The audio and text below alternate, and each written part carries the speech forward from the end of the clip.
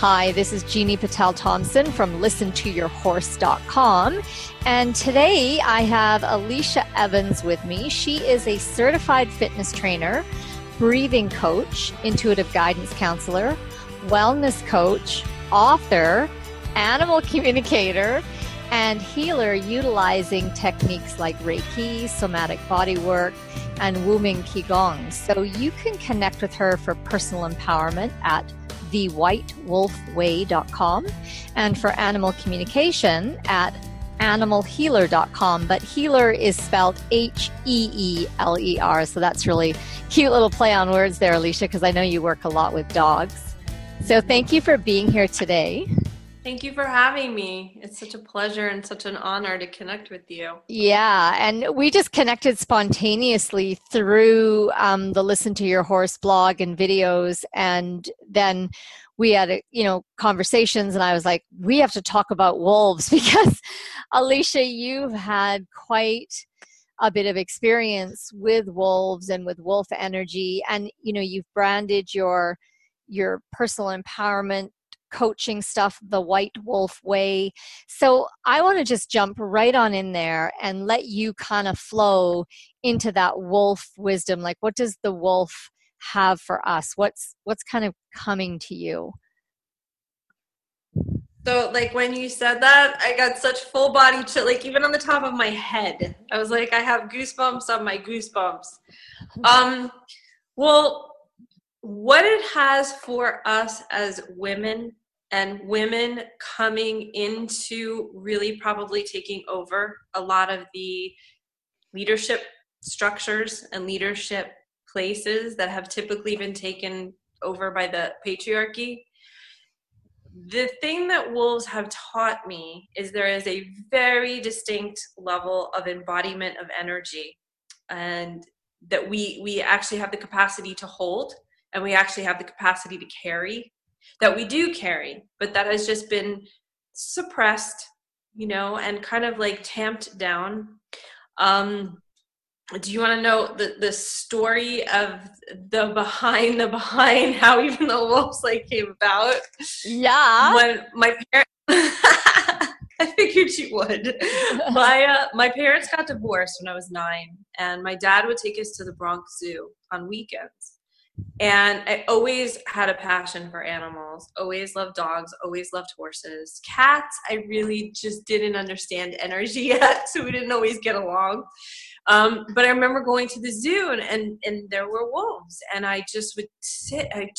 I couldn't explain it at 9, 10 years old. I just was in awe. There was something drawing me to them.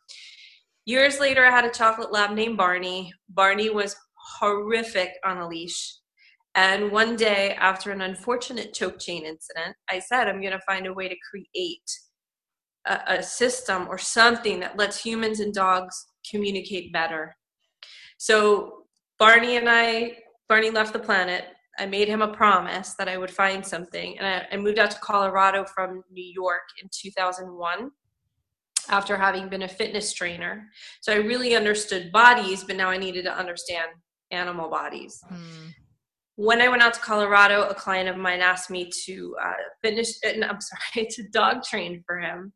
Started dog training, started using my animal communication skills, and started realizing, wait a minute, there's a whole entire language here that we're not talking about. And it's not the same language as what we see with, the body meant this, or the ear was that way, or the tail was that way, or Yeah. There was literally an energetic language of communication. And I just, as an animal communicator, I was watching this and I'm like, well, I don't totally understand what this is, but I do understand there's something in here that I need to understand to a much greater degree. And what I love about what you just said is, because I get this a lot on my Listen to Your Horse videos. And for some reason, a lot of guys are ending up on that channel, and they're like, I've never even been around a horse. I know nothing about horses. Can you give me a lexicon so I can understand what's going on here? And they're like, when the horse does this, what does it mean? And that's been my challenge, to communicate to them. It's not just, oh, the horse's ears are pinned, he's angry, or he's like, Right. there's an entire, like you said, an entire lexicon of communication Yeah.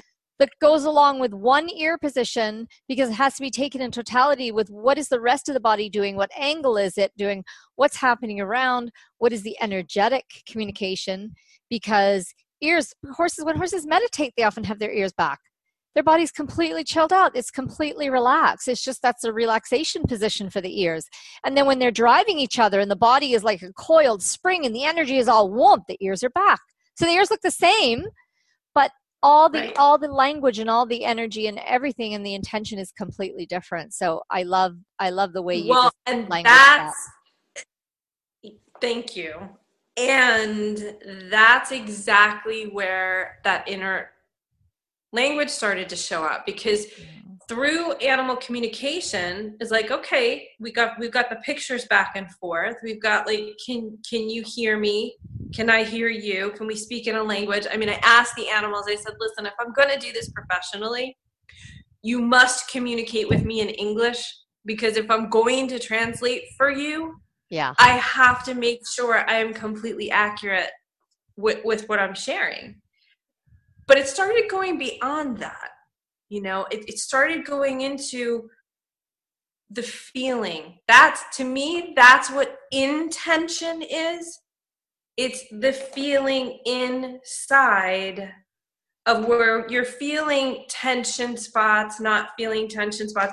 I know we've made it from the human perspective, intention is a very clear picture, right, backed up by an energy. But this is what I actually think is the actual meaning of intention from an animal's perspective. Very interesting. So as I was studying and working with the dogs, I was like, there's way more to this than I ever even fathomed. And I asked the universe, one of my basset hounds was, unfortunately, she got very, very sick at 1.5. And it took them a very long time to culture what was actually making her sick. And I knew she was going to go the night before. And I just laid down on her bed with her and I said, listen, I don't know if you want to come back or not. If you do, I'd love to have you, because you'll pick another body. But would you come back as a white wolf with blue eyes? And I very specifically asked her that. And she left the next day.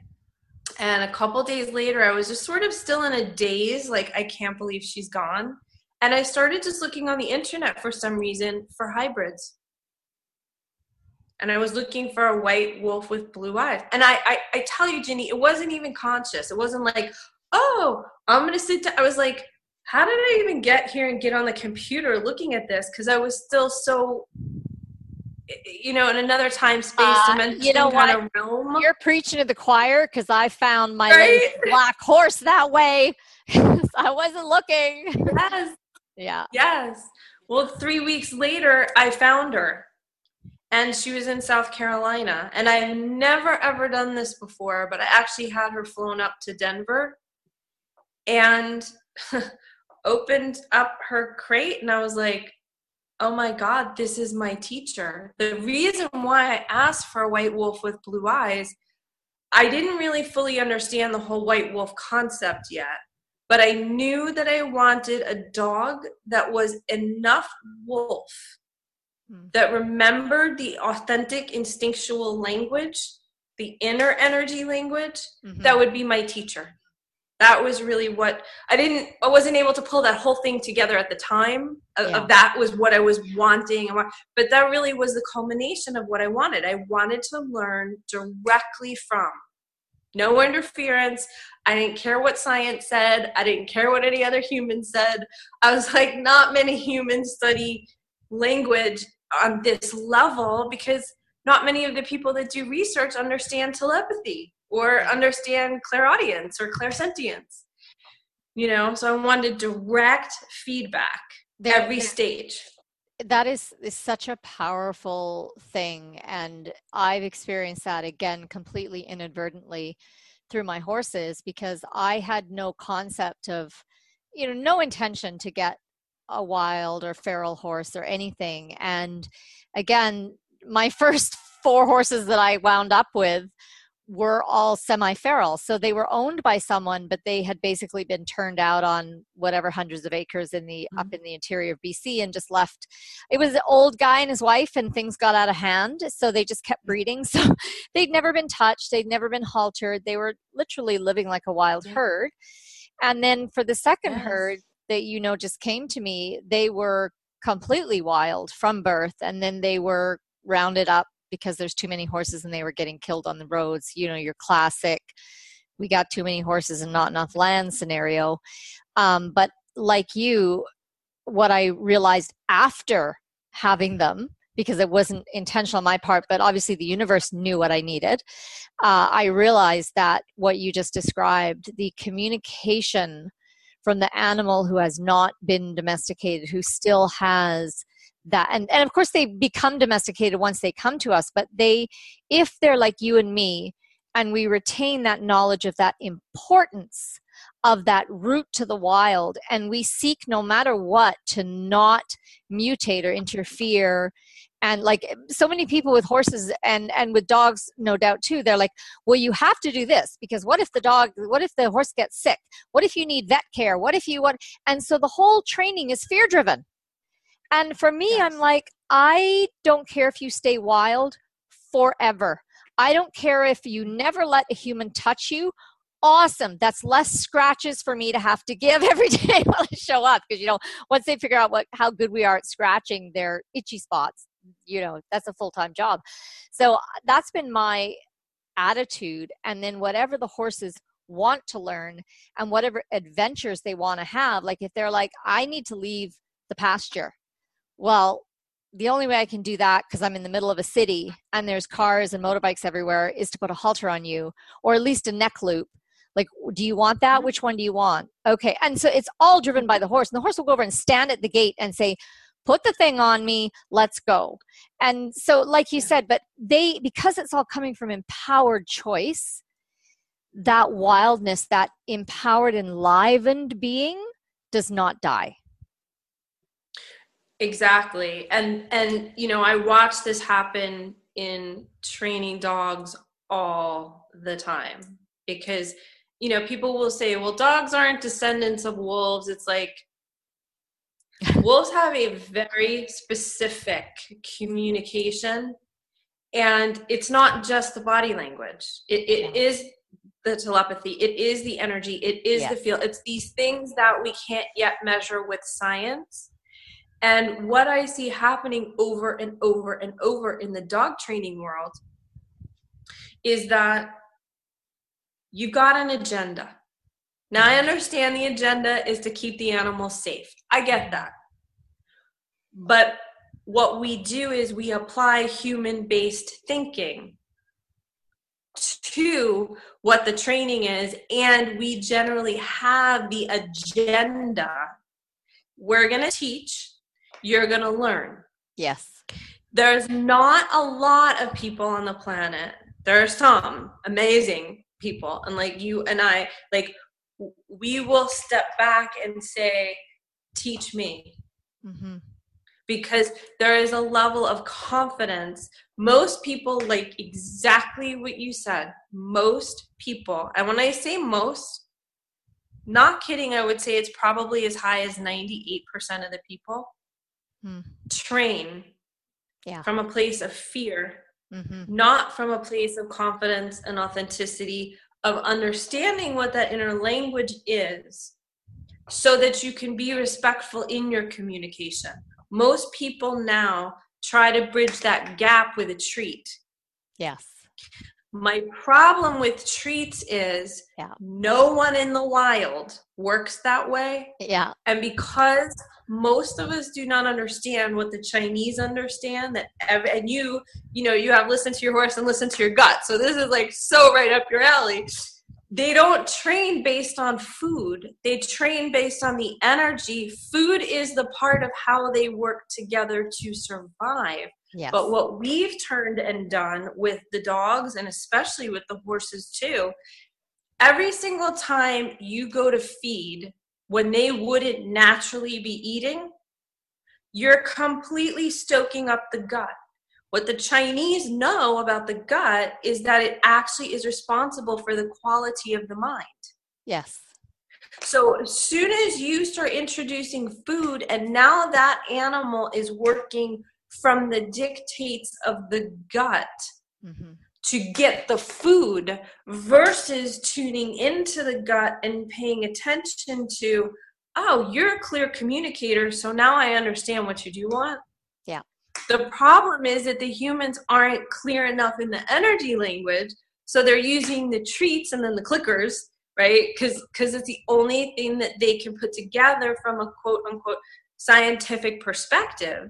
Yeah. But unfortunately, what I see is, and I was thinking about this today before we got on the call, I was driving up my road and I was like, something is bothering me about this treat thing in terms of health for the animals.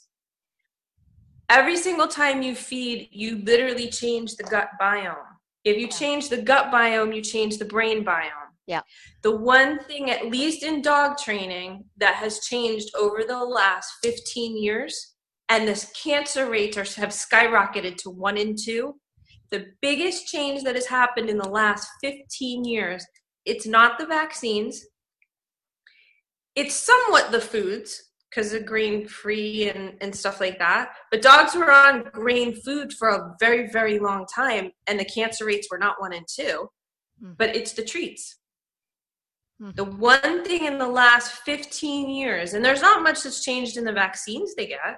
Really? The vaccine schedule hasn't increased? No, not the way that it has, and actually not the way that it has for children, right? Because children up now to 2 years old, they're getting 72 vaccines. It's like, okay, do you not realize that that's creating autism? But for the dogs, it really hasn't changed. As a matter of fact, so you have the 3 years on the rabies, now they're even saying dogs should not be vaccinated every year. They should be getting titers. And what they're finding with the titers is you can go 2 to 5 years without ever having to revaccinate, for certain things. And I don't mean to get off on the topic of that, but how it all ties in is when you are listening from that inner space, deep, deep listening, it's like the ears connected with the gut, you start understanding these subtle things that are happening that are shifting behaviors or even health, because you're tuned in on that level. And as I know this because of what you do with the gut, soon as your gut is out of balance, your brain's going to be out of balance. Bring the gut back into balance, you thoroughly support the brain much more efficiently. But being in that gut, it's the feel. So when you said that the men are showing up, which is fantastic, and they're like, well, how do you do that? It's the feel. It's feeling connected with thinking, because for the animals, and especially for the wolf, there's no difference. Yeah. The only difference for them is that when they have to be around humans, they have to tune into, okay, is this being in integrity or not? Because humans often say one thing but do another thing. Yeah. And often are not even aware of that. Oh my. Well, and the other thing that I realized from working directly with my female, because I never had a female dog before, and I wanted an alpha female because I knew that there was going to be something different that was going to be taught. I didn't understand why I knew. It was just following that path and just trusting it. What she showed me was so important. And this is where it all ties back to the female leadership. She said, do you realize that it's the females, it's the matriarchy in every single pack or herd or pride that is responsible for the primary socialization skills that any of our young have. It's not the male. And it was just like, pieces like that. And then she showed me another piece of how as humans we tend to work. She said, as humans, you don't understand. She said, you attack us for us doing something that appears to you to be fierce. Yeah. when a mare puts her foot down, it's like, you better get out of the way, and you better have gotten out of the way 2 seconds ago, right? Yeah. And the same thing with the wolves. But she said what you don't understand, or what you misunderstand, is it is a primal instinctual nature for every female to correct the behavior immediately. She said, we don't correct the being, we correct the behavior. Yeah. And she started explaining to me the difference of fierce. And she said, the reason why we have it is because we don't go into emotional the way that you humans do. Right. In a certain moment when training is involved. She said, but what you do is you humans tend to go more into fear when you want to ask for something. Is my kid going to be upset with me? Is my spouse? How am I going to say this to get what I want, what I need? So she's like, you see how you're already creating an energy where it's not really in alignment. And then when you don't get what you want, you start getting frustrated, and then you start getting pissed. She said, and the problem with anger is, she said, it's a very clear signal about a boundary. Okay, if you're starting to get angry, something or someone is crossing your boundary. She said, but if you respond from anger, you land up attacking the being. And that, I think, is what has happened to so many of us and to so many women, that we literally, somebody took their anger out on us, and we were like, that does not feel right. Like that does not, like, I don't ever want to do that to anybody, because it was done to me. We know what it feels like, but we just haven't known, like, what's the next step? Mm-hmm. Right? Because we still need to have boundaries, and we still need to honor our anger. And why so many women land up like getting depressed, or land up feeling like not confident about themselves, is because they know their boundaries being crossed, but we're not really taught, like, how do we most effectively handle that? Yeah. And that's what's been fascinating about learning from this female, because she would train a puppy. She would be like, watch this. So I'd sit and I'd watch her work with the puppy. And because I can read the energy, and because she was telling me what was happening, it was mind-blowing. I was like, science is never going to figure this piece out. But like, really? Like, that's how you guys use energy? That's how you do things? And she said, yes. And so what she started teaching me was ways to actually start helping women be able to incorporate that and wake up that fierce energy, not to take someone's head off. But as we know, we've got some really bad male behavior on the planet right now. The biggest reason for it is because the females are not standing up and putting their foot down and saying, it's done. Right. Not attacking, not going to war. But when a woman stands in her power and says, it's done. Yes. They can't do anything else except turn around and go in a different direction. So it's been fascinating to see and understand. I mean, I thought I was just understanding about the dogs, and like, how would this help me improve, the behaviors? Yeah. And I will never forget the first time that I went to the wolf sanctuary in New Mexico, and I put my hands on the back of a 9-year-old wolf. And I would consider myself pretty well versed in the language of telepathy and energy, and I thought, okay, I tell you point blank. I mean, I was like, I don't know if I'm terrified, electrified. I don't know what this feeling is, but I was like, I'm actually kind of scared. Because it took that whole language to such a different level. And what I realized, that what it awoke was my primal instinctual knowing. Like, there is no more BS. There's no more BSing myself or other people, or not fully standing in this power, not in an aggressive way, but in a way that says, if the boundary is called, don't cross it. That it's like to prevent a war. Do you know what I mean? Yeah. Not to one. Yeah, or to respond to one. It almost seems to me like you're talking about the difference between anger and fierce. Like, Yeah. because And they're fierceness is, different. they're very different. Fierce is very Yes. strong. It can be shocking. It's very Yes. clear, and it's boom, and it's Yes. gone. Anger is like, Exactly. and that's what it feels It like to bubbles me. up. Yeah. Yes, the anger is the recognizing that somebody has crossed your boundary. And then I have no idea how to access that fierce energy to make them stop, because think about what we get taught as women, be a good girl. Don't get angry. Don't, whoa, you can't be the dad sets the boundary in the house. It's like, the dad doesn't. Mom does. And I think that we've gotten, and nothing against men, this is not in any way, shape, or form men bashing, but when you look at how any pride or herd or pack is raised, it is always mom with the baby, dad goes out and takes care of food and brings it back.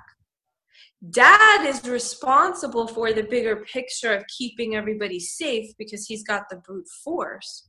But it is the mares that lead the herds. It is the alpha females that lead the packs. And it is the lionesses that lead the prides and even the herds of elephants. Yeah. So it's a very interesting thing that if we're going to talk science, which I'm fine with, but most of the science is actually backwards because they've never studied the alpha female role. They don't understand it because they think that it's the male that does this, but the male doesn't have a ton of involvement in really raising the young. I mean, he takes them out, he teaches them to hunt, he corrects things, but the female is really that grounding force, which is why I think as we're seeing a rise in the feminine on the planet, it is essential that women now understand this inner energetic language of what fierce actually is, how important it is that it connects us to our gut instincts, and that, like you just said, it is simply used to say, cut that. It's not anger. It's just the clarity that behavior is done. That will never happen again. Mm-hmm. And like you said, it is shocking to a certain degree because it's like stunning, because sometimes it can be very, very intense. Mm-hmm. But again, when you don't throw anger at the being and fracture the being, right? Like making them, it's not just that behavior was bad, but it's like, you're bad, you're wrong, you're this, because they are so precise with it, it really doesn't leave a lot of fragments. Because anger, you start feeling it, right? And you start getting the adrenaline, and then all of a sudden, like, even when you say what you had to say, like, you still come back 5 times, right? Like, you walk out of the room and then you go, and another thing, and then you walk out again, and you know what? And I just remember. So then you get in your car and you're like, and I should have said this, and I wish I would have said that, and you're still right. Exactly, because anger it's just like a self-feeding loop. Yeah. Fierce is a very clear, precise energy that the animals use to say, bad behavior is not tolerated. Here's the rules of the jungle. Everybody abides by them. Yeah. That's how, if the humans weren't on the planet would be fine. The animals would be fine. Nature would be fine. Yeah. Because she sticks within her rules. But because we have so gotten out of control with anger, which a lot of the patriarchy is exhibiting, and the feminine hasn't fully stepped back into the fierce yet. Yes. And held that space. This is really kind of why we're seeing the things coming up that we're seeing. And because anger is probably one of the more prevalent energies, right? To change things. we're getting there, but when we really understand, and a lot of women too, they hear the word fierce, they want to run the other way. That's going to make my girlfriends not like me. That's going to, no, it won't. But if you don't own your fear, it's going to own you. If you don't own your fierce and just use it for those precise moments where it's like, there is no question, that is bad behavior. That's done.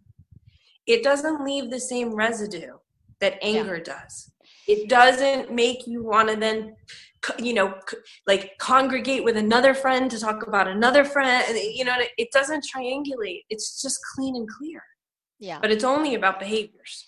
And it's fierce, but it's not charged, right? Like, and it's so interesting because my horses have been schooling me on this way of just bam, react and drop it. La la la la la. Yeah. Right? So it's not charged, it's not manipulative, it's not bossy. You're not going like, yo, I'm the boss, you have to do what I say because I said it. Like, it's none of that toxic stuff. And then if you're the boss, you never say it. No. And if you are the boss, you never have to say a word.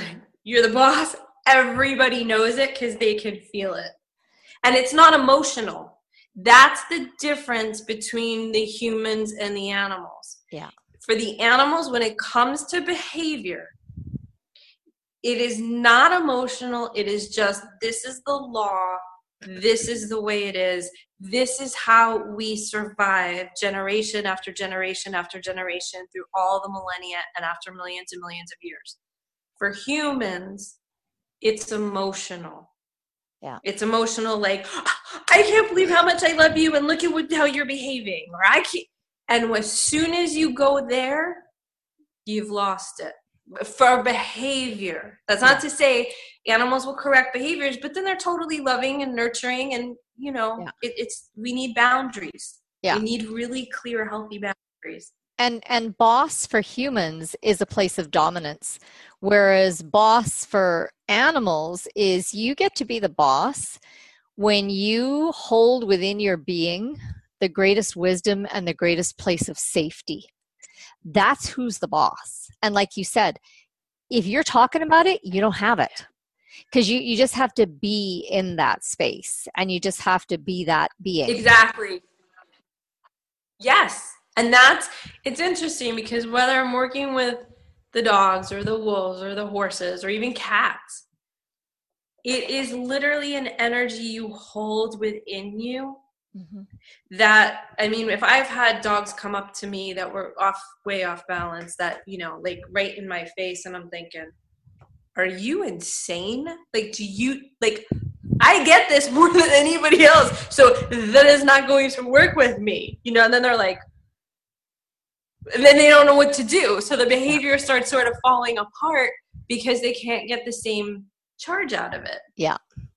And so much of this, I actually look at it literally now with the dogs, with the horses. I teach this as an actual spiritual practice, like a fully embodied spiritual practice.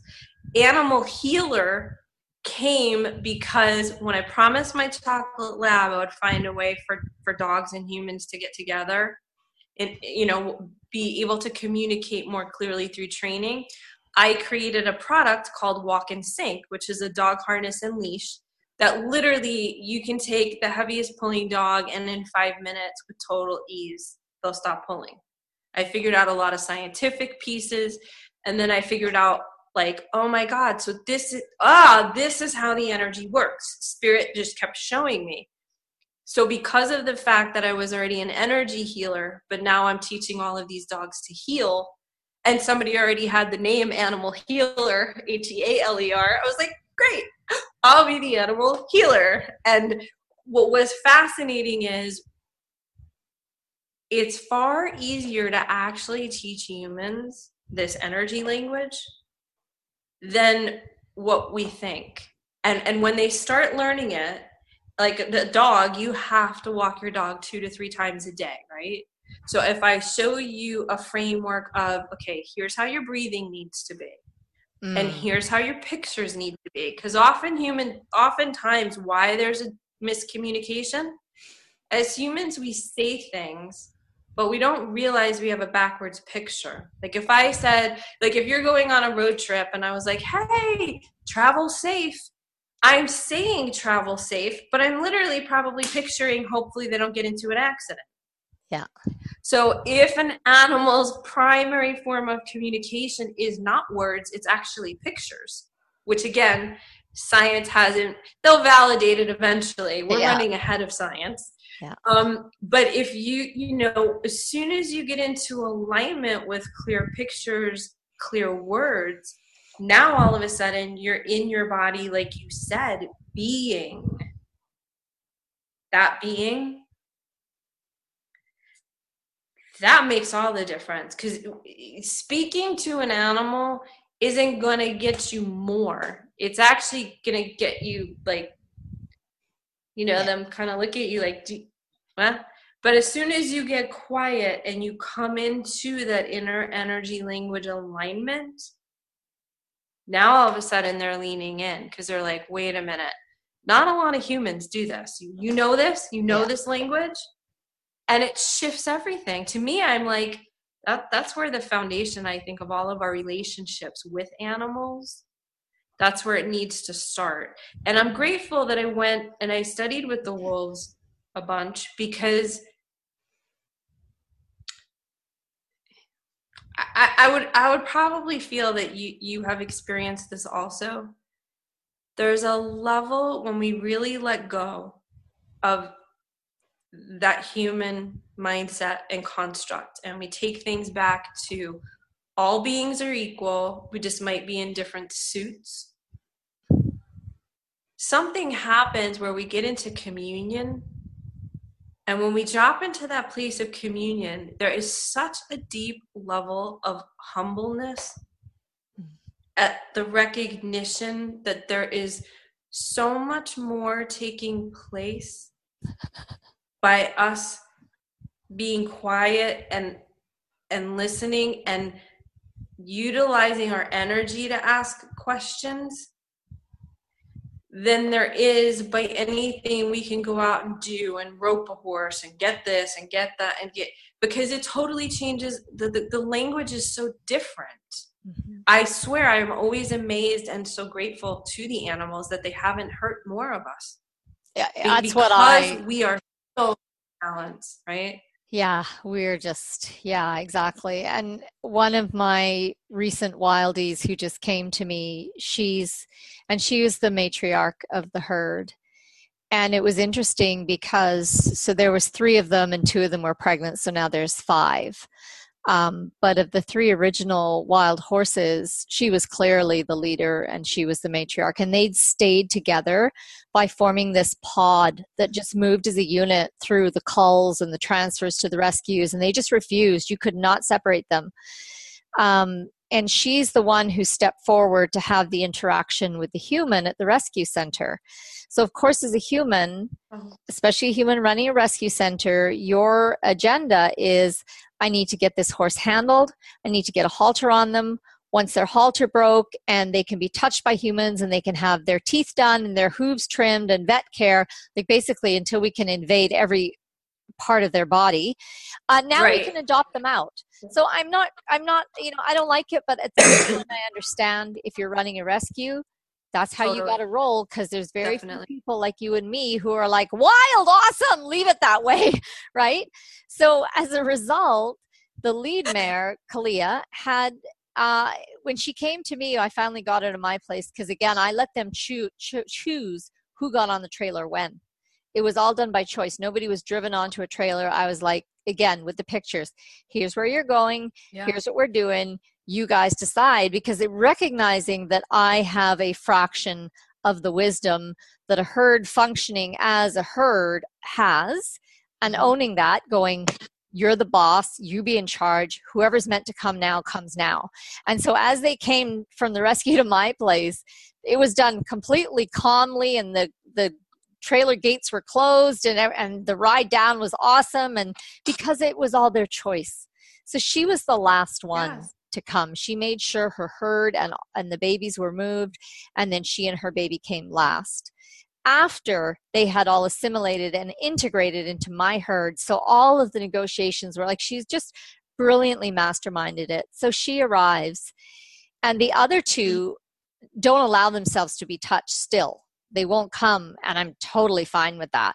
And we've actually done body work for them with one of my other horses surrogating. And the horse steps forward and says, I'll surrogate for him. Oh, I've just lost you. Oh, there you're back. Well, I'm here. Sorry. There. That's okay.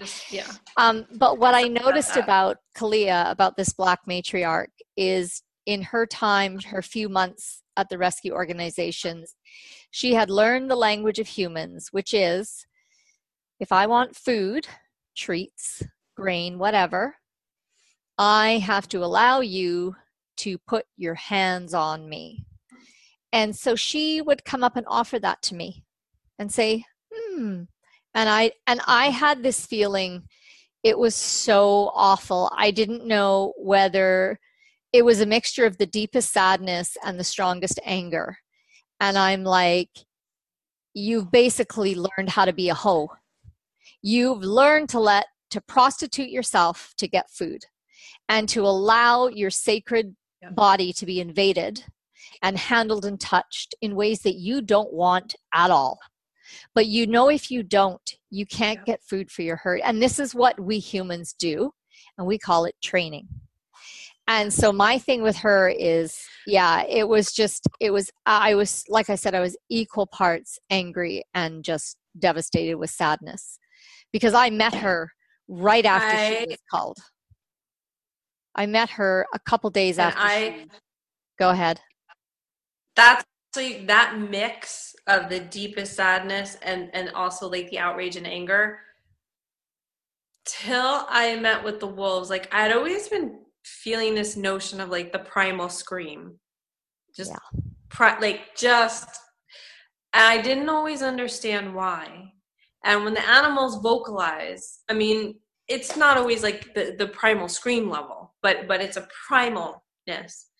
And after having gone and seen the wolves about 3 or 4 times, I just don't know how I even found it, but I found this spot way up on a mountain. It's in New Mexico.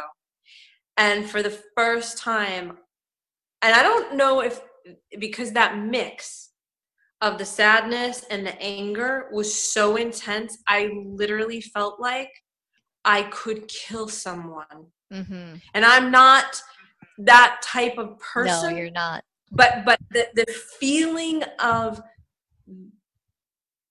that level of rage at what has been done to the earth, what has been done to the animals, what is being done to humanity.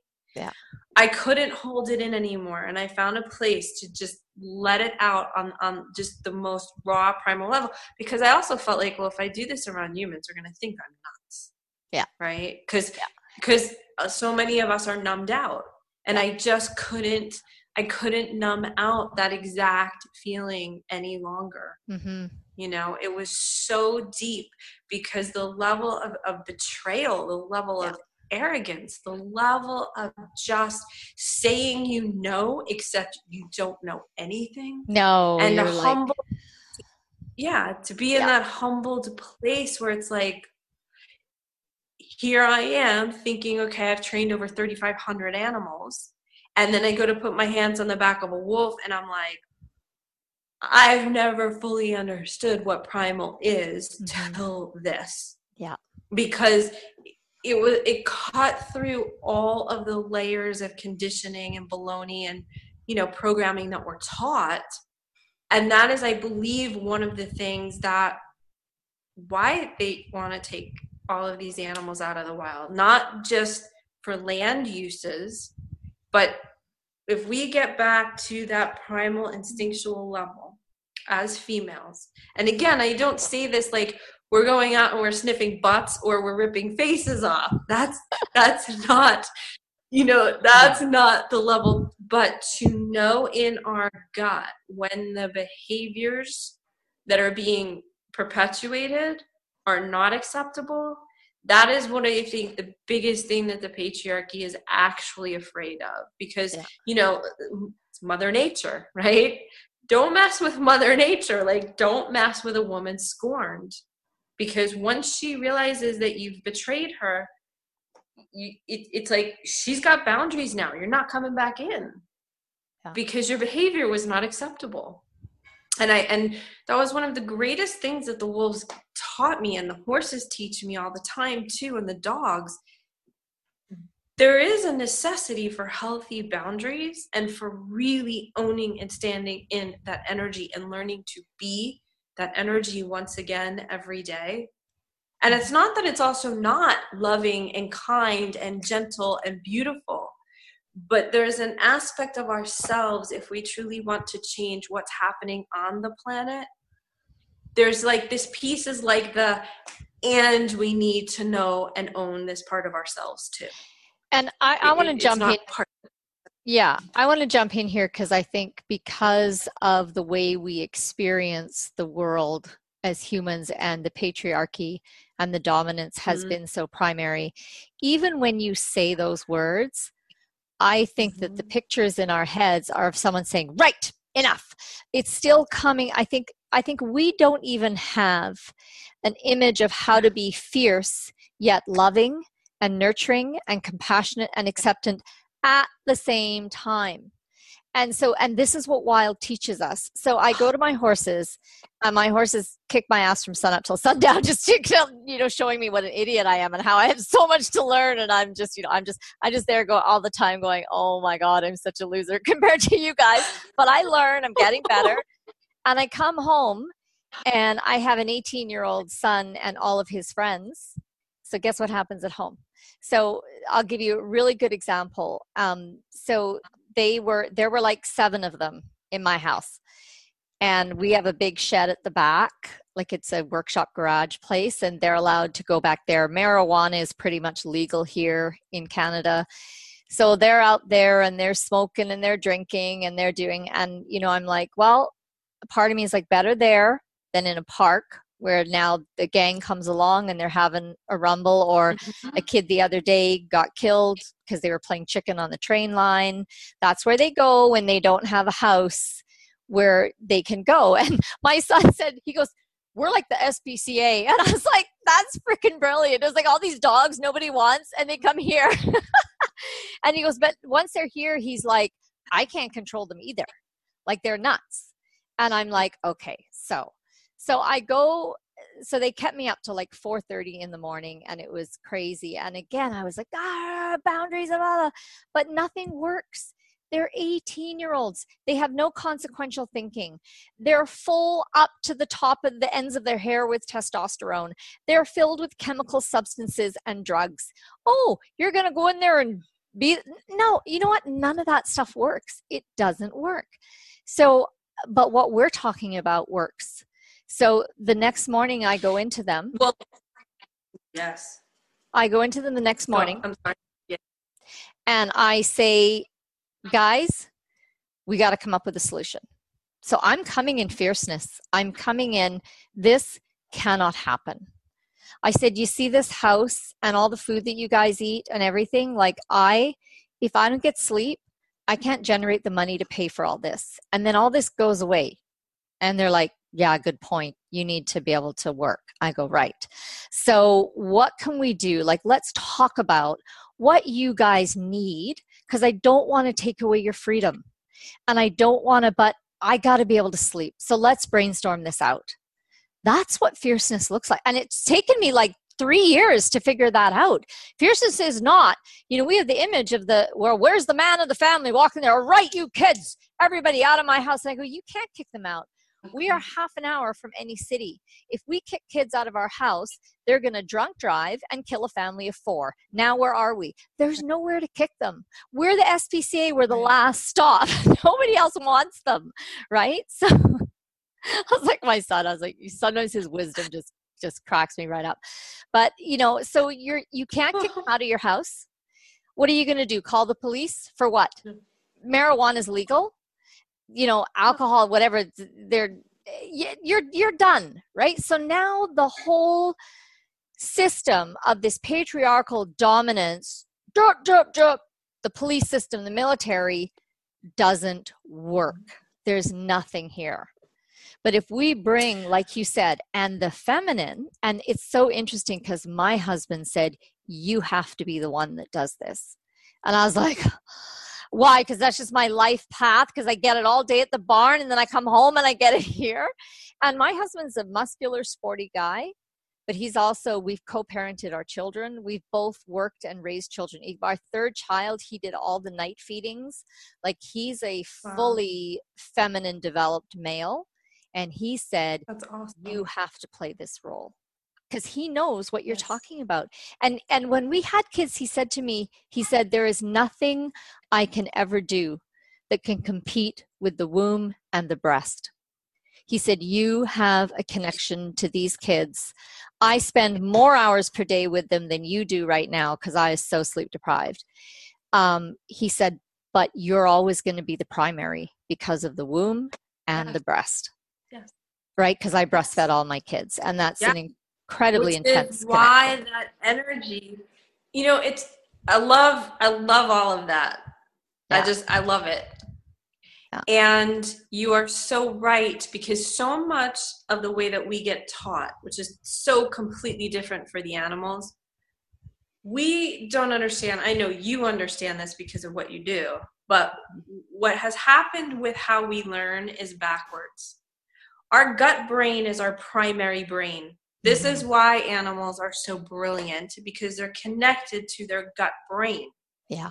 We have flipped that. There has been so much abuse, and when the abuse happens, you don't want to be in your body, so you run up into your head, and the ego gets created to protect you. And then we think that the brain is actually the first place of learning. This is why I find neuroscience so fascinating, because I'm like, you guys are close, but you have it backwards. Yeah. You're close, but you have it backwards. So what happens is the way we educate is from the intellect. The intellect doesn't have near the capacity that the gut brain does to actually receive all of the information that's going on. Mm-hmm. The gut brain was supposed to be like the raw data intake. You take a picture on your camera and it's like raw data, and then you can convert it to your computer or whatever. Then the information was supposed to go up to the brain, and the brain goes, oh, well, I know how to create the architecture for this, of whatever it is you want to create. Mm-hmm. One of the most fascinating things that I have learned from the wolves, from the horses, from the cats, from many, many, many animals, we often, because we get traumatized, our breathing cuts off. So where it starts as a baby in the gut, we get traumatized and it goes up. So it starts in the parasympathetic nervous system, and then it goes up into the sympathetic. When we try to figure out, all the components of like fierce and kind and all of those things, the brain can't hold all of those as a synthesized way of being. It's got to separate it out, and then it's trying to calculate, how do I be that? Well, now I have to be the, which is why so often we feel so awkward. Mm-hmm. When you bring and train the breathing back down into the gut, that gut is able to handle all of it. The breath literally harmonizes all of those different aspects. So what happens is whatever aspect needs to come forward in a particular moment does, and then it comes back in. And like you said before, fierce, there's not a big energy charge to it. It's just like, boom, here's the boundary. It's not about you, but here's the boundary. Adhere to it, or there's going to be consequences. And you can still say it with a smile on your face, but when you're anchored in your body and the energy says, like your mare, she is so anchored in her body, she is so certain. But it's not that she's mentally certain. She so knows this in her gut that nobody even questions it. So it's anger is that stuff that bubbles up, gets chaotic, and then we actually like lose ourselves. We don't even know where we went, and then we feel guilty, or we feel bad, or we feel terrible, and then we'll land up, in the bathroom crying because we can't believe we did that. Where when fierce is integrated, like you said, bam, here's the boundary, we're all good. So with the boys, really what they need a healthy set of boundaries, which any mama in any herd, pack, or pride would lay down the boundaries first to say, it's so cool, I'm so happy to have you guys here. Here's the rules. You break them, here's the consequences. Yeah. You guys are adults. I'm going to totally treat you as adults, but I tell you that we're not going to break this. Now, you didn't know that at first because you didn't know they're going to be up till 4:30 in the morning, but you could go in there and say, this is not going to work for me. And the reality too is, this is your house. They are guests in your house. And there are rules. You have no idea by how setting those boundaries with those boys now, because probably a lot of their parents aren't doing it or won't do it or don't even know how to do it. You have no idea how much you are affecting the men that these boys are going to grow into. Because when we don't see what it is, when we don't see what honored, authentic, female instinctual leadership really is, which includes the fierce, that's how we've got a president who has a mouth like he does and doesn't have, and I'm not judging him, I'm not judging the politics, I'm just saying as a human being and how he functions, what he says, how he treats women. There's no boundaries with that man. First thing I would do if I was his trainer is sit down and shut up.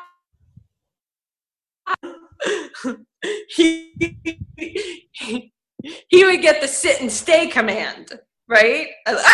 Stay, like till, he finally takes a deep breath and he's able to be in his body in a much more conscious way without, just intellectualizing himself and going off on a rant. It's just bad behavior isn't really tolerated in nature. And as you and I both know, when it happens, they get kicked out of the pack or the herd or the pride, because you can't have that kind of danger upsetting the whole picture. But this is the interesting thing that the male leader of my herd taught me when I was going through about a year ago the worst of the troubles with my eldest son. And he showed me, the horses, the way they teach me is they act it out for me first. So we had the 1-year-old Juno and we had the 3-year-old Jax, and Montaro and me were in the barn. And both Juno and Jax came into the barn, behaved like a complete jerk, a complete asshole. Montaro ran them out of the barn. Like what you said, this behavior is not tolerated. And they came back, and they were an asshole, and he ran them out. And they tag teamed one after the other. And Montaro, and I was watching him, and I was going, "Oh my God, you have to work. You have the same job I have. You have to work so hard to hold these boundaries and to create this space of, because their barn is kind of like my house, right? It's that this is the space, and in this space, this is a space where we eat. This is a space where we meditate. So you guys don't get to come in here and be assholes, because I'm going to run you back out." And then he said to me, this was very key, because at that point, the difficulties were the point where everybody else was saying, you got to kick him out. You have to make him understand. You got to do tough love. This is your home. It is not acceptable for him to behave like that, so he can leave the home. And I was like, if I kick him out, I'm consigning him to drug addiction or something else, because he doesn't even have a high school diploma. He has no skill set. He hasn't even earned a job. He's going to be on the streets. And I know parents who've done that, and their children went either into drug addiction or mental illness as a result. Because that's not a solution. We think it's a solution in our culture because we have anger. Right. And when we hit anger, we just go, right, that's it. And we think that's... And we didn't lay proper boundaries. It's like we're looking at the end result, right? We don't know what else to do with it, but we don't understand we've lost so much because we didn't lay the boundaries in the framework. But it doesn't. And when you look at how the animals do it, yeah, it's different. But what I'm trying to say is that our idea of a boundary is very different from an animal's idea of a boundary. Yeah. And this is what Montaro taught me. He's like, see, I keep running them out of the barn. He goes, but notice, he said, they're allowed to come back. He looked at me, he said, how long have I been teaching Jax? He said, it's been 3 years, incessant. He's still an asshole, because that's how he is. He's a really magical, wizardy, playful, he's super smart. He's the one who can unlock gates. If I want to teach the herd anything, I teach Jax first, because he gets it right away. Super, super smart. Well, super smart often means pain in the ass. And he's like, it's been 3 years. He said, but do I say to Jax, you have to go and live in the forest. You are not allowed to be a part of the herd. He goes, we never kick anyone out of the herd. They may have to go on the fringes, but they're not like, you need to go live in a different city or a different province to us. They are set. You can still, you identify this as your herd, but you don't get to be in the barn. In the barn, you have to behave a certain way. And so he just, and I was like, thank you, because I was really searching. I was completely lost as to what to do. And it was like, number one, you never give up. You recognize that this could take years, and it's continual energy output put from you. It is awful. It is, it feels yucky for both of you, but it is what it is. And we accept and we love him no matter what. And we do not reject anyone. We don't let them come in the barn, but they are not rejected. They don't have to go live separately, because family is family.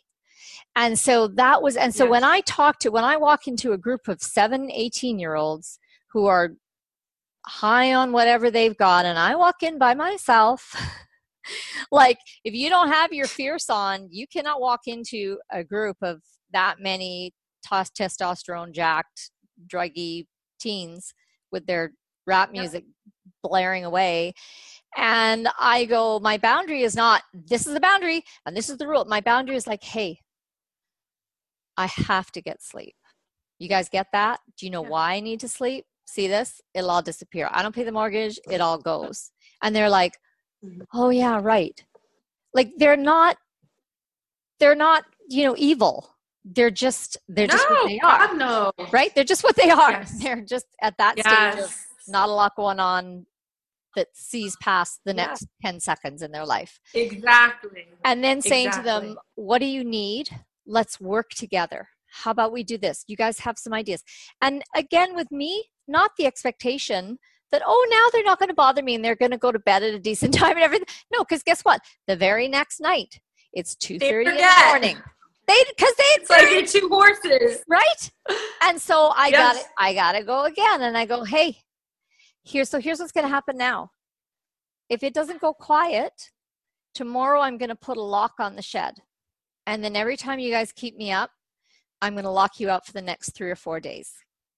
So again, it's a consequence, but the consequence is not levied like, and this, and this, and this, because then you're in dominance, and then you're in anger, and then they go, yeah, well, F you, because you're trying to control them.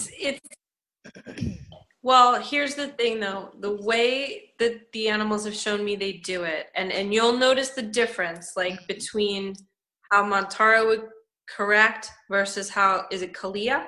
Yeah. Okay. If she corrects, it ain't happening again. Okay? Because she will drop the hammer to the point, I will not repeat myself. This is what it is. And then what happens is, because I've also seen it a lot with horses and I've seen it a lot with the dogs, there will be a level of fierceness, not mean, and it's not about domination. It's about clarity of this is the boundary and I'm not going to repeat myself. Because as we both know, I mean, animals in the wild, you can't screw up a lot. Yeah. Or you're going to get your whole family in trouble. You really have to be on it. Yeah. So there is a level that sometimes the hammer will be dropped so that that is what literally engages almost like a little bit of like the whoa, and then the respect follows that. Okay, it's not necessarily that I'm scared of you, but I respect that you anger will make me scared of you, right? Yeah. Because that's like ballistic. I got attacked. I can't pull myself together again. the fierce that corrects that clearly, right? And that instantly, that is what they've shown me brings about that level of immediate, like, whoa, okay, now I have to watch my behavior around you. Again, not because I'm scared, but I respect the hammer that you dropped, and I have to pay attention to me. True. Does that make sense? No, you're absolutely so it's right. not anger or dominance, but it's just a level of, here's the deal. And like you said, it is what it is. This is not, I'm not sitting here saying you're a bad kid. I'm not sitting here, what are you doing with your life? I'm just telling you, here's what my rules are, and there's no breaking them. Yeah, it's true. Just true. I don't have a mare in my herd because Kalia's not back in her full self yet. She's still like, we're giving her space to stop being a hoe and go back to being a fierce wild woman. But one of my dogs, who is half Talton bear dog, which the Indians up north bred them to hunt bear. So they would go out ahead of the hunters, locate the bear. So very independent thinkers, very fierce, very fearless. She held a cougar off my daughter and me in the woods in the forest one day. Yeah, the cougar was about to pounce. We didn't know it was, Tia didn't even know it was there until it was almost on us. She held that cougar and she told us to run for the truck. And it was like a force pushed at the back, and we didn't even question it. We took off running. My daughter was behind me. This is how primal it was. And I'm like, what is it? And she's like, I don't know. We just ran as fast as we could to the truck. We got in, and then we called her, and literally it was like a second later, she came in so fast, she almost hit the door on the other side of the truck as she hurtled in, and we slammed the door. And then as we were reversing, we saw the cougar's tail. So, and she's not that big. She's a mid-sized dog, but she can bring it. That's the fierceness we're talking about.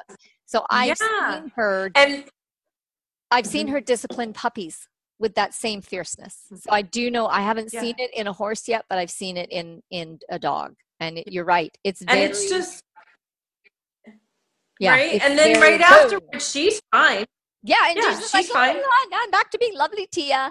So, and that's the other clue for us as humans, that you've got it if you can drop it and be back to, hey, and not fake, but like, oh my God, I love you so much and you guys are awesome. Like you have to, like, instantly.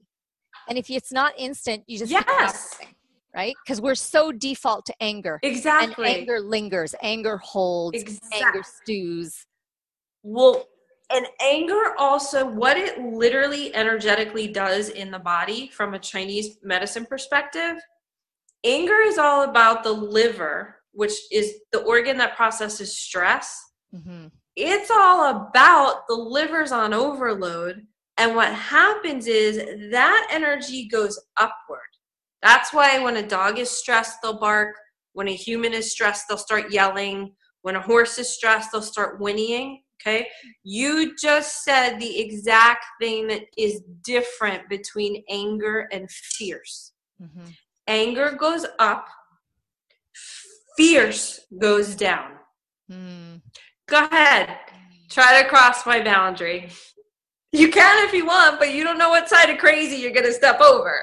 Yeah. So take your chances, right? But again, it's not to harm anyone. It's not to start a war. It's not to start a fight.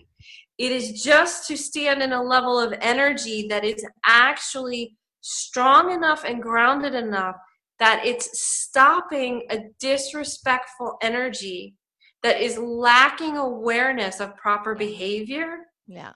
That's really all that it is. And that's why, especially with working with the wolves, I love working with horses. I mean, their energies, they're amazing. And what I learned from the animals was that, before a lot of the humans were here, the wolves were the apex predator or the apex leader on the planet. Like when they reintroduced wolves to Yellowstone, it kind of changed the whole ecosystem because the wolves were driving what was most natural. Yeah.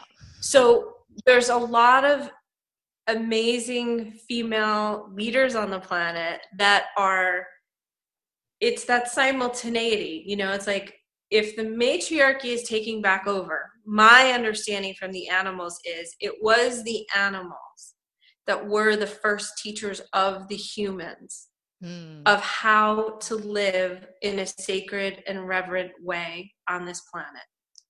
And so it's so fascinating how we're literally kind of like coming full circle to coming back to learning and understanding that primal language, because humans like to set themselves apart. We like to say we're superior. The truth is, we're still a mammal. We are an animal. Yeah. And in our arrogance, we say we're the most superior animal. And I go, that's so fascinating. Because we're the only ones destroying our environment, poisoning our own foods, poisoning our own kids, poisoning our own water. Would the animals do this? Yeah. Would the animals go out and wage war against each other, right? So it's a funny thing that we did, that we disconnected from what we project on them as like primal or savage, yet we've become the biggest killers on the planet. Yeah. And it is in coming back full circle to learning this direct energy language that I believe is going to bring us back into our authentic intelligence. Everybody talks about AI and the artificial intelligence. It's like, forget artificial intelligence. We need to understand our own authentic intelligence before we even build anything else technologically, because we don't have the maturity to understand that what we want to do in an instant second, it might have taken 5 million years of evolution for a very specific reason. And if we don't start remembering and hearing from the animals and letting them teach us this wisdom, I don't think we're smart enough to clone or recreate the God force yet. I really don't. Yeah. And so to me, I'm like, I trust these animals implicitly. I respect fully their wild nature, the dangerousness that can happen. But in coming back into this instinctual, like, breathing space, the calm space, like that communing space where we really do connect, and it's not intellectual, but it's like you can feel in my gut that I am trustworthy. Yes. I feel like there's so much that we are going to be learning over the next like 10 to 25 years and remembering, as the sacred knowledge and as the wisdom combined with the fierce, because the women have to say, guys, we've seen what you can do. Move aside for a little bit, because your results, they're not exactly like what we want for a thriving planet. But only if the women who are saying that are coming from the place of wild fierceness, because most of the women leaders are just aping the male models. And they are people who are no more fluent at holding a place of authentic, respectful power, safe power than any of the men. Yes. It's just like same face, different gender, like no difference. 100%. But that's why we're having this conversation, because we've stepped into that arena. We've realized, like, okay, it's wonderful. I mean, I've heard statistics like in the next 12 to 15 years, like 85% of the world's wealth is going to be held by the women, not the men. And all of that is incredible. And there is still something that we have to remember and engage with if we're going to help. Well, the earth doesn't need our help. The earth needs us to just get our shit together so that we stop hurting her. But so there is this, there has to be this understanding deeply woven back into our solar plexus, that any choices we make, anything we do, it can't be separated from the planet. And that's why these animal beings that come to teach us, when we're really in the level of willing to be humble enough to keep learning and we don't have the agenda, it is so vital, not only for us to learn different things and capabilities in the business world, in the tech world, in the marketing world, but we have to learn who we are again at a primal fundamental level. because it is part of what will help protect that which is sacred. And again, not to go to war to stop all of that bad behavior, just by literally standing and anchoring in who we actually are and not being afraid of any of what we are. I mean, the Me Too movement has been huge, and we see how much abuse there has been, and it's great that we're talking about it, but now we also have to literally rebuild our foundation to being these beings in this world, so that will never happen again. Not even because we have to speak it, but because we finally have come home and feel safe in our own animal bodies, that now I know what healthy boundaries is. Now I know how I will move forward, you know? But it's ownership in the body. And again, that's I found another big difference between anger and fierce is anger leaves you feeling like a victim. You can get as angry as you want. You can yell and rage and throw your boundaries down and punish. And at the end of the day, you're going to feel like a victim because you're just going to feel powerless. And then the amount of energy that took, and you're like, now how am I going to do that again tomorrow and the next day and the next day? But fierce with compassion, respect, right? All the trustworthy, safe aspects of true, I don't know, I wish we had a better word than leadership, but I haven't found it yet. Maybe you'll find it. Maybe the wolves will give it to us. Hopefully. Right? But when you can exist in guardianship. Do you know what I mean? There's leadership, but guardianship is also seeing that bigger cosmos within what we function. Leadership is a role we take. Guardianship is the foundational container that we're within. And I like the altruism inherent in guardianship, that guardian is that the primary thing is protection, because the primary thing of that good person is safety. I feel safe with you. I can. Do you know what? I love that you said that, because when you can exhibit your fierce and it's known, okay, more people actually trust you than not trust you. Oh, yeah. Because they realize, you know what, that actually is fair leadership. Sometimes you need to get called out on something. All of us do. Yeah. And now I'm not saying it has to be like harsh and horrible.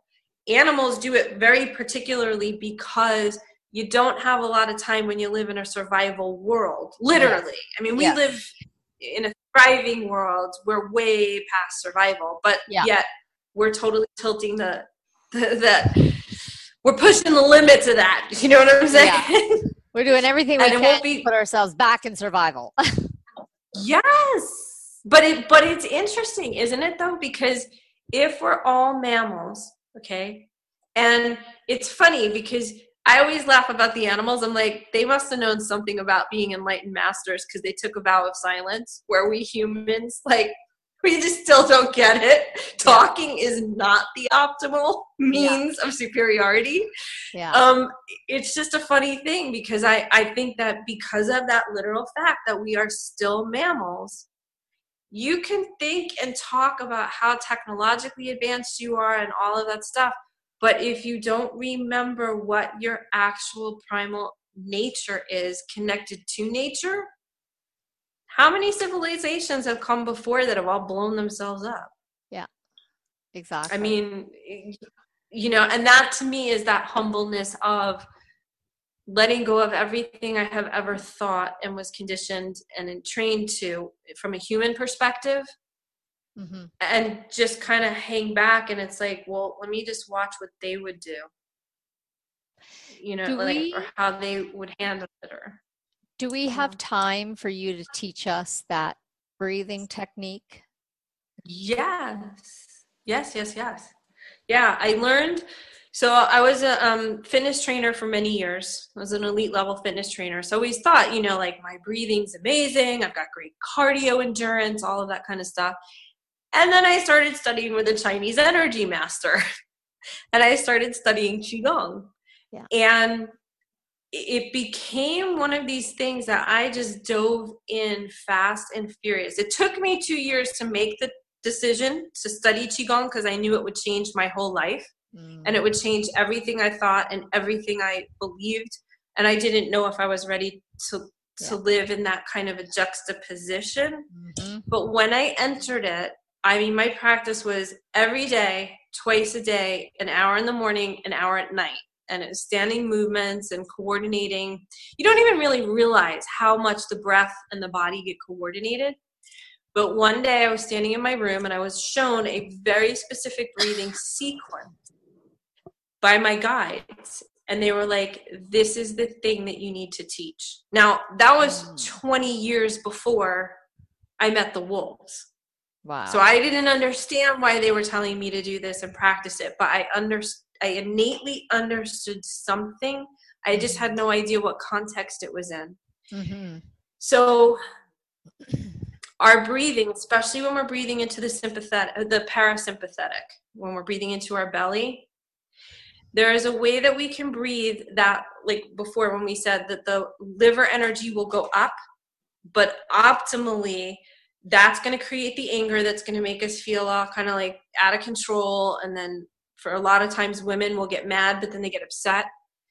So what we want to do with the breathing is actually start sending it downward.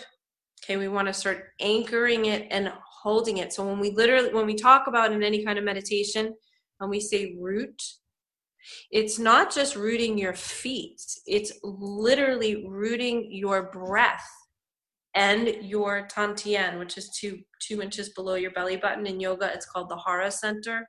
Mm-hmm. In Chinese medicine, it's called the Tantien. So all we want to do is just take one hand on your chest, one hand on your belly, and just breathe in through your nose and just notice. Don't try to change anything. Don't fix anything. Just your automatic response when you breathe in. What hand do you feel first? The hand on your chest or the hand on your belly? For me, it's the belly. Okay.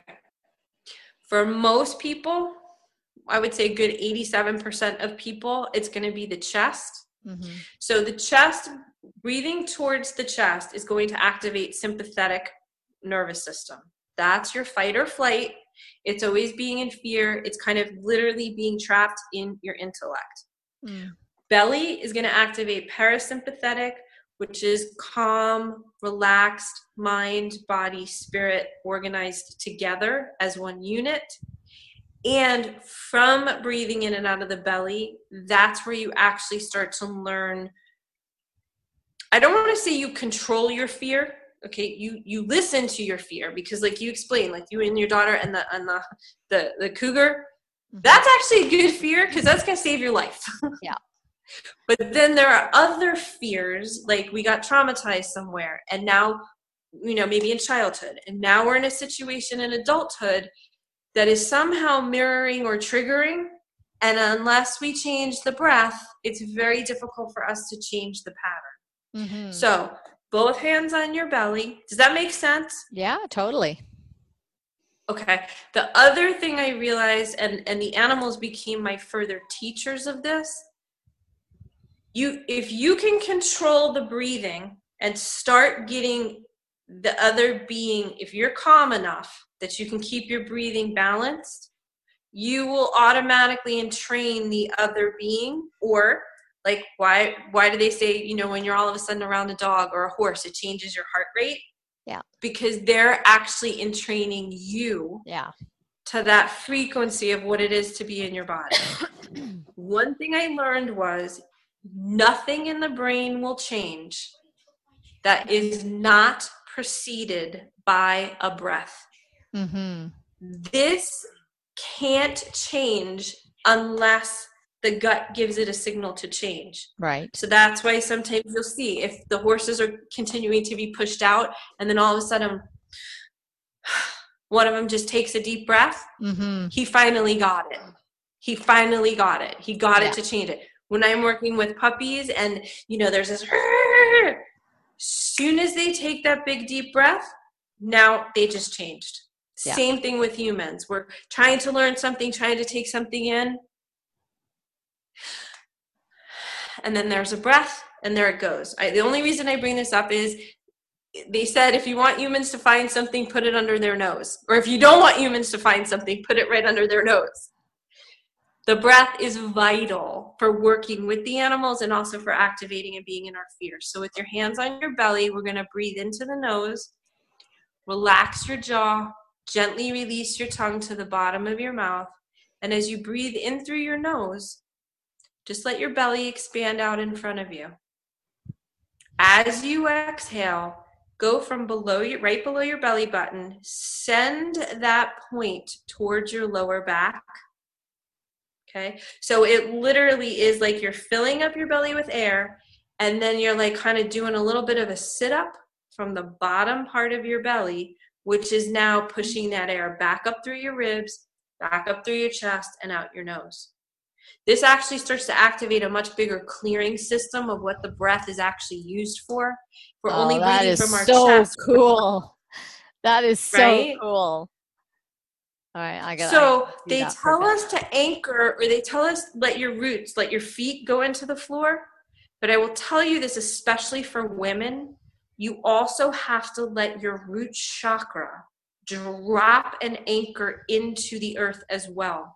That's why women are sometimes more stable in a lot of situations than men.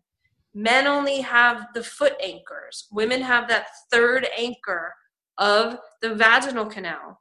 Okay, so when we breathe in through our nose, what I want you to also do, not to be like sexual or odd or anything, but open up the muscles in the vaginal canal. So when you're breathing in, not only is the breath coming into your belly, it's also basically simultaneously coming right up through the center of your body, right into your belly as well.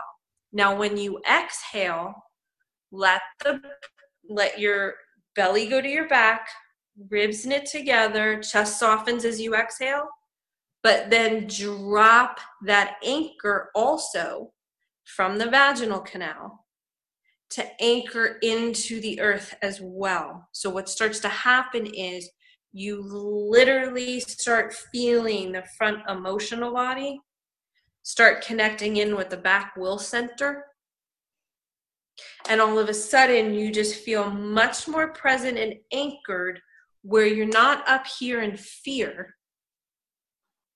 You're grounded and you're actually able to see the bigger picture of everything that's really going on. Okay, so inhaling through the nose, jaws soft, tongue relaxed, shoulders down.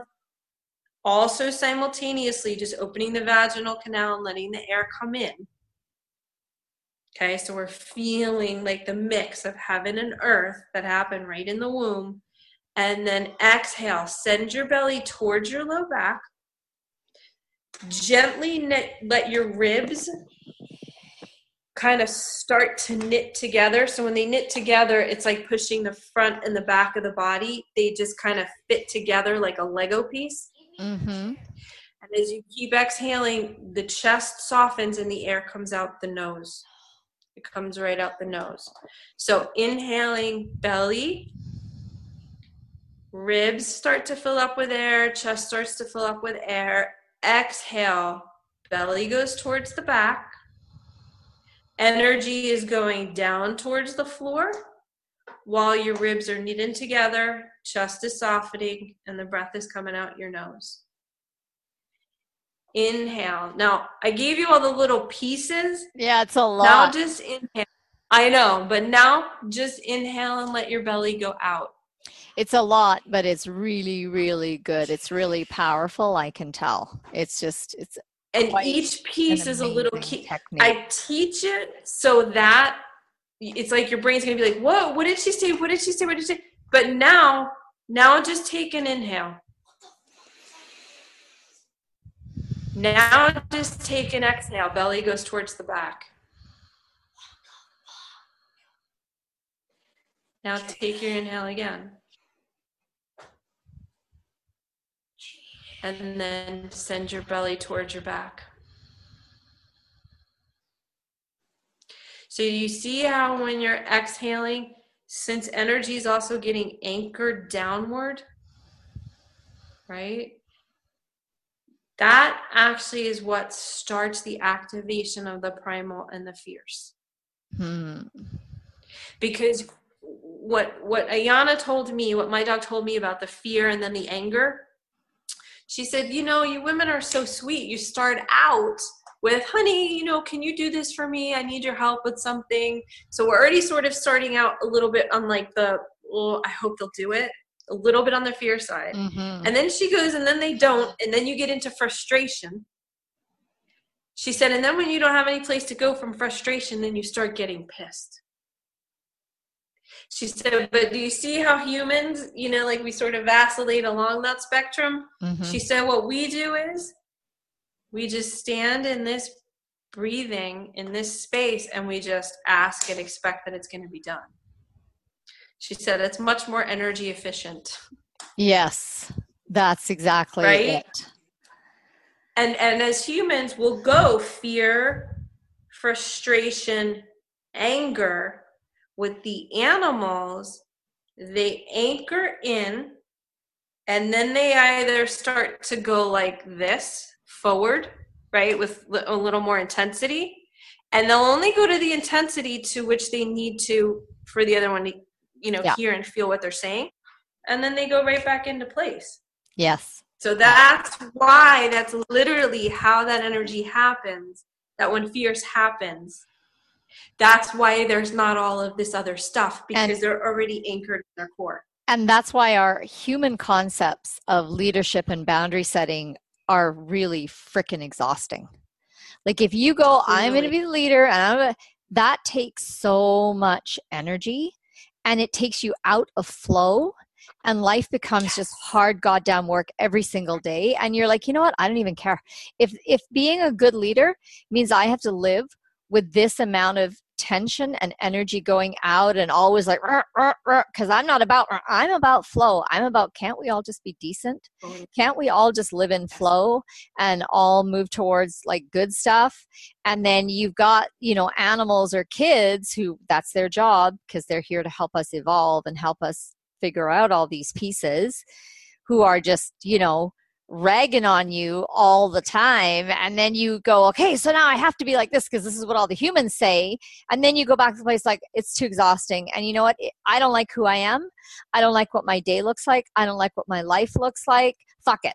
And then you're back to that. But what you just described, where all the fierceness is anchored from the breath and what that circuit is doing from dropping. And I would like to point out, just because as you were talking, I was actually doing it. From all my yoga work, I normally root through the tailbone. But rooting through the vagina it's a very powerful root, but it has an openness and an expansiveness to it that the tailbone doesn't have, which is what I felt just now. Well, and to me, the tailbone, we're still at second chakra. Right. Right? We're still at sacral chakra. So it's like we almost get down there, but now we're being there. Well, and so it's like what you... For if you're a man, could you anchor through your anal canal? Yeah. You can. I mean, here's the thing, right? We know now that the masculine is contained within the feminine is contained within the masculine. If a man decided and said, wow, you know what? Damn, not only is it super efficient, right? Because what you're literally doing, okay, with this breathing is training yourself with just every single breath. You're just being it. This is where the consciousness sort of goes up. Because everybody's talking about consciousness. I'm like, I'm sorry, I met a really lot of really conscious, unconscious people. But when you're breathing it and being it, that is consciousness. That's what they're all trying to strive to explain and understand. Total consciousness, if you were truly conscious, you wouldn't even be conscious of it.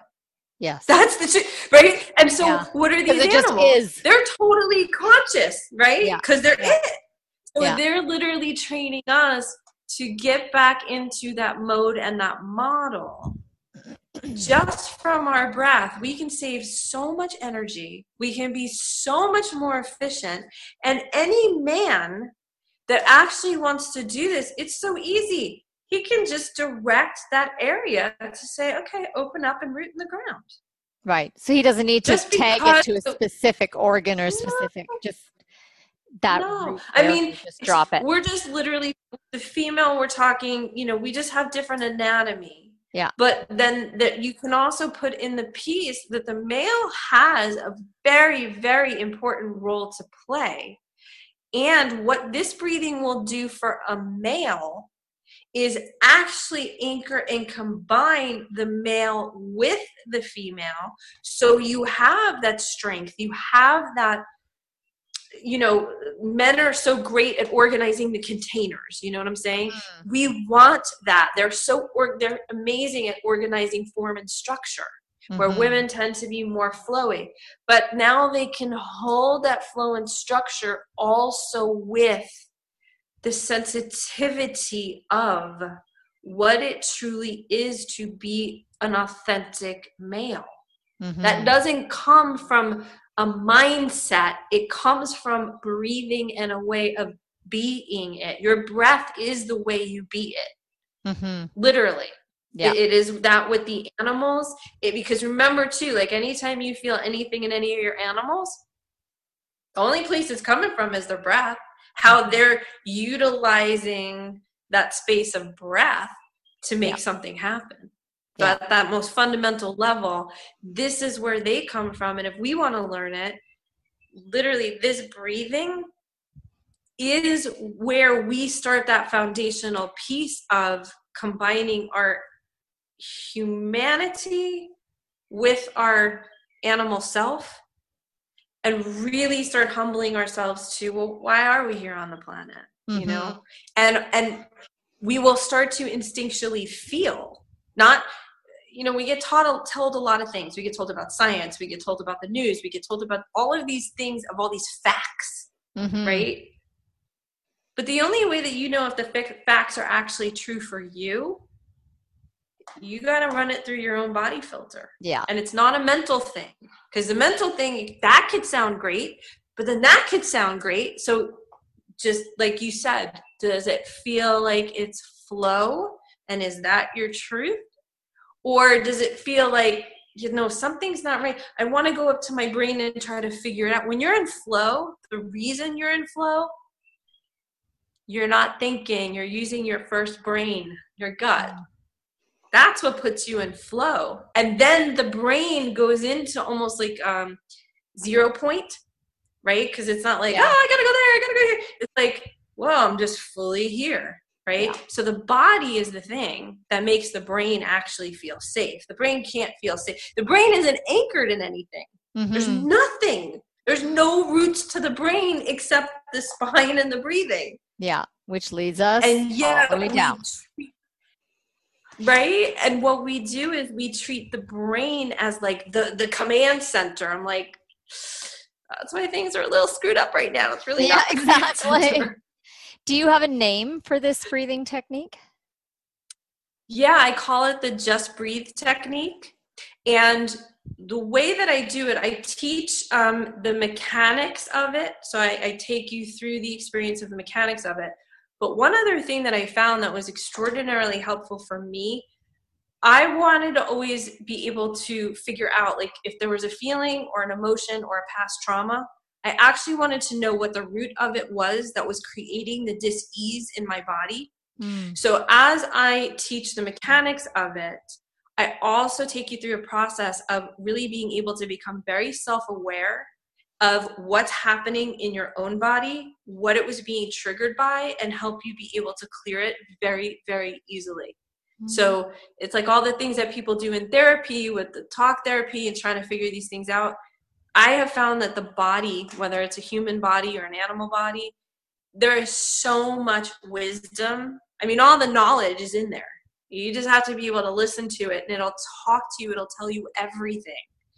So this breathing really, not only does it help you communicate with the animals, but the first place we really have to have communion, it's within our being, you know, and if the hashtag Me Too movement has shown anything, there's a lot of us that have been traumatized. Yeah. So it's an extraordinarily simple, You know what's missing very from, effective way. you know what's missing from the Me Too movement is, how about for all the males who caused the trauma and abuse to the females? How many of those males could say hashtag Me How they Too? were Right? Like, when are we going to exactly, realize this? exactly. There's this whole thing of a victim is just it's just a high road into nowhere. It's done.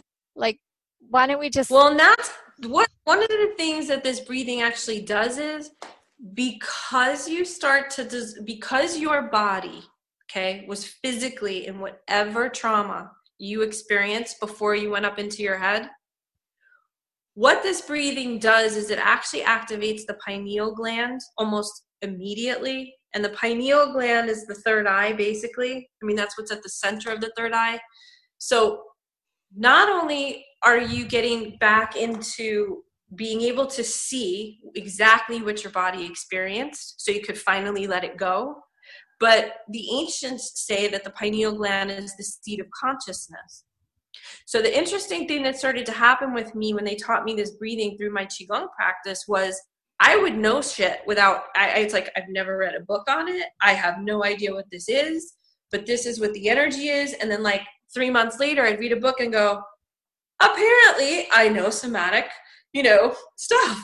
yeah. Because if we really tune in, literally, all the information is already in here. Everything that we're learning outside of us, it speaks to our intellect, but it's really the reason why we have so many different variations of things, yet people still aren't getting it. You don't get it from the outside. You get it from in here.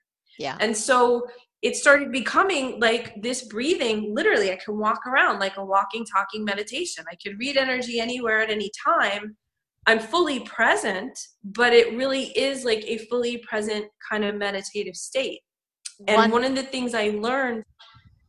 No, go ahead. I was going to say, one of the things I learned, there was always this myth about the alpha, and the studies that they had done were on a wolf pack that were all mixed, and it was all males, and it was just, they came to the totally wrong conclusion that alpha means dominance. What I started actually studying, because I was like, wow, what is this state that I'm in when I'm breathing this way? Because honestly, Ginny, it was literally the way to access the flow state consciously. As long as I did this breathing, it was like, holy mackerel, feeling like a Tai Chi master.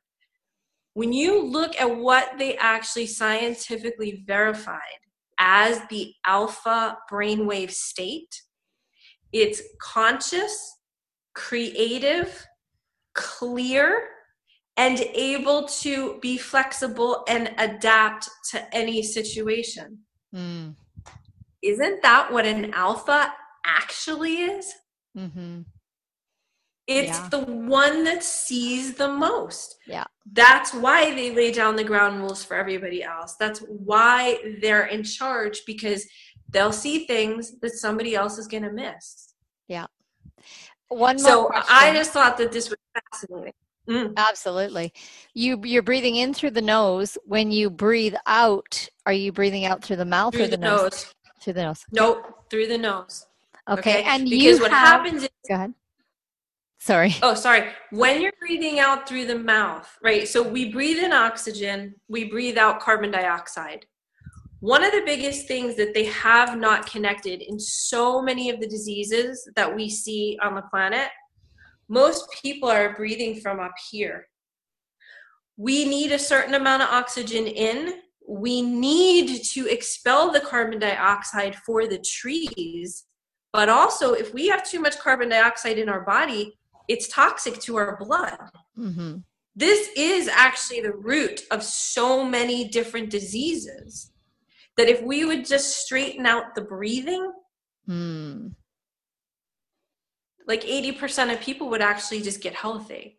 Now, the reason why I don't breathe out through the mouth is because it's still going to activate you breathing out from right about here at your chest. You're right. But when you exhale from your belly, it's pushing it out from the base of your stomach all the way back up. You're right. So it gives you clear Yeah, it. it's like there's a pressure system that can stay whole and together through the whole release. Well, I chested just then as you were speaking, and I went and then I opened my mouth, and it opens it here. It's like it Yes.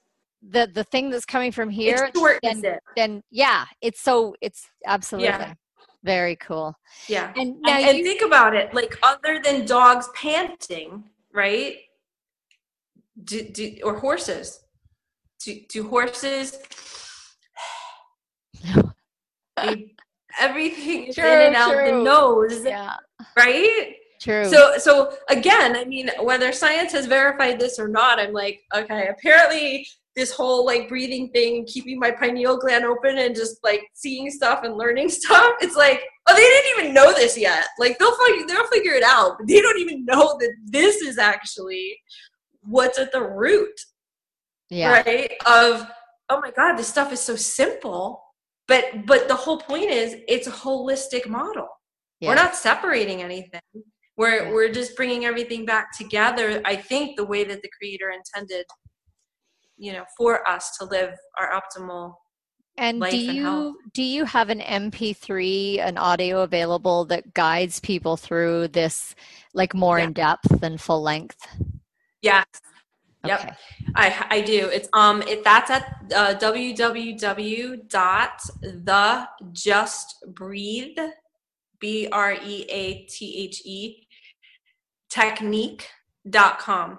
Okay. Perfect. And you can download it right from there. But I have to just say a warning, not only will you breathe better, but you're going to heal a lot of old things as well. So if that's what you want to do, fantastic. If it's not what you want to do, it might not be for you. Right. It's just because of how the breathing is changing, and our breath is a clearinghouse, right? We can keep, if the body is able to regenerate itself every single day, there's only one reason why we get sick.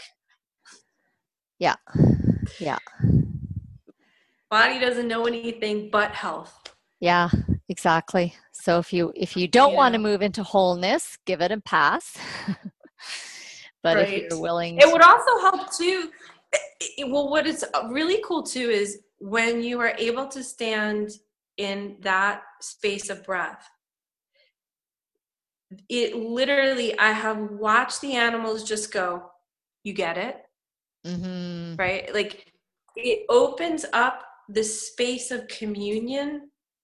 And I don't just mean communication, because communication is like the actions, like we're still picturing or we're still hearing or we're still, this is like, we're just it. Like there is, obviously, you're going to be a human, your horse is going to be a horse, but we literally enter the quantum energy field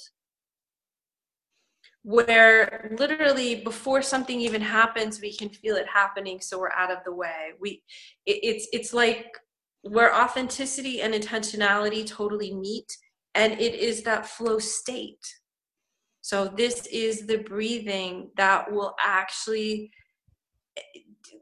just use it every day, because initially it's sort of like learning to drive a stick shift car.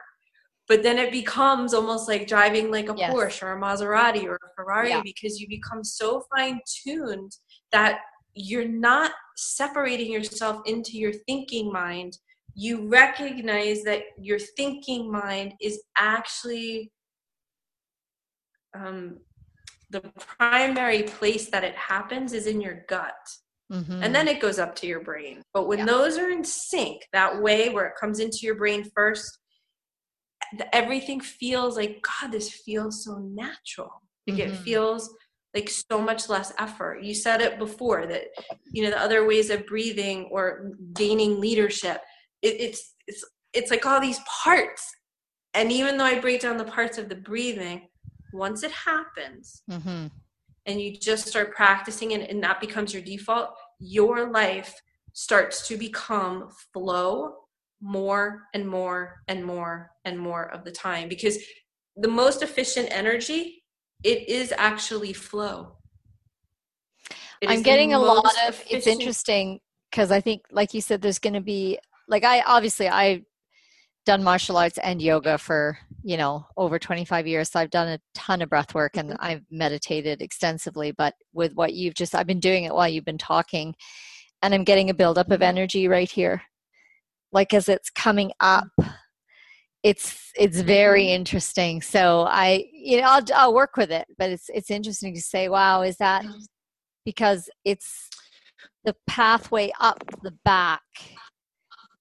I feel like the pineal's we're involved. constantly using this. Yeah, there's we're something constantly using this. I'm going to mention one other thing. There's a body of work called Access Consciousness. One of the things that the founder of Access Consciousness, Gary Douglas, did, he located 32 points on the head that are like the end of like the brain stem crystals. Okay. And sometimes those can get kind of like solidified. I mean, they're really not supposed to get solidified. It's just supposed to be light, right? Moving in and out. Right where you're describing at the back of the head and off to the side behind the ears, what he located was a band on a bone called the implant band. The implant band is where we basically store all of the old thoughts, beliefs, conditioning, like everything that we've learned from society, from our parents, from everything. So as this breath is activating, what I would say is start saying the words, run my implant band, run my implant band, run my implant band. This way, the old stuff that was sitting in there can just like be freed.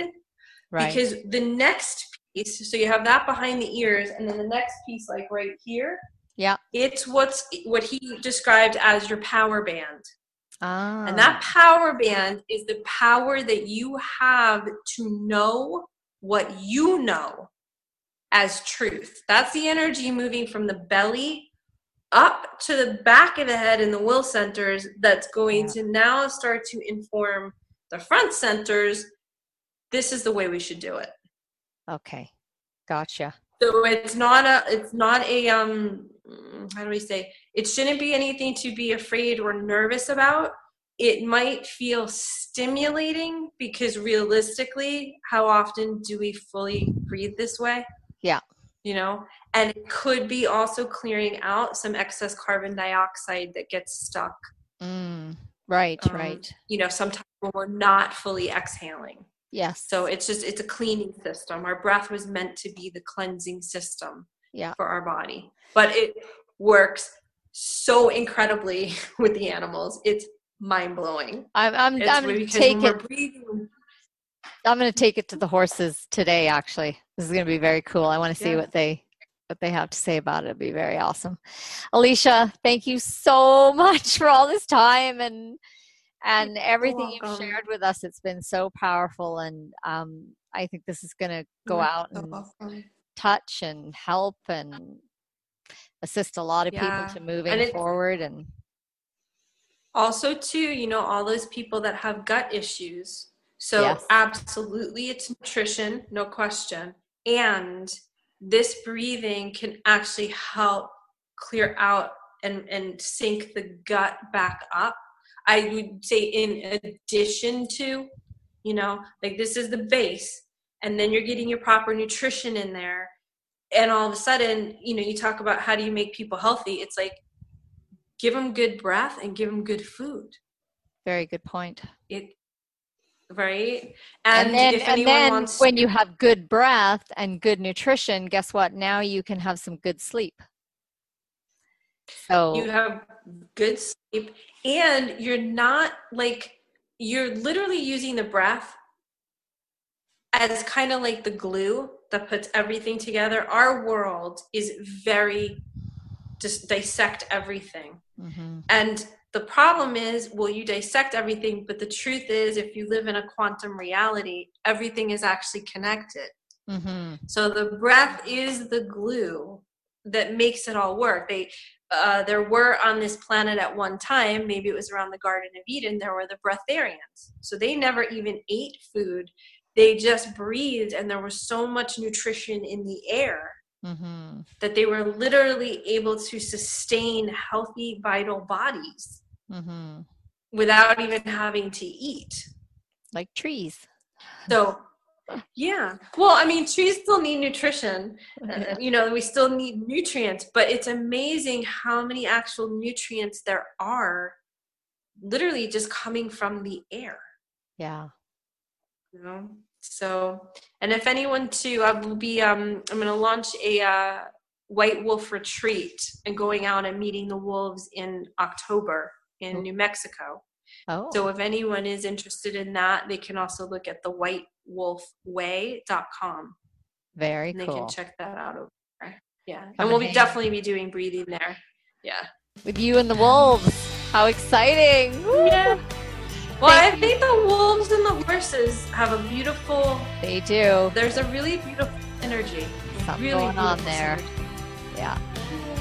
Thank you, Thank Alicia. you so much.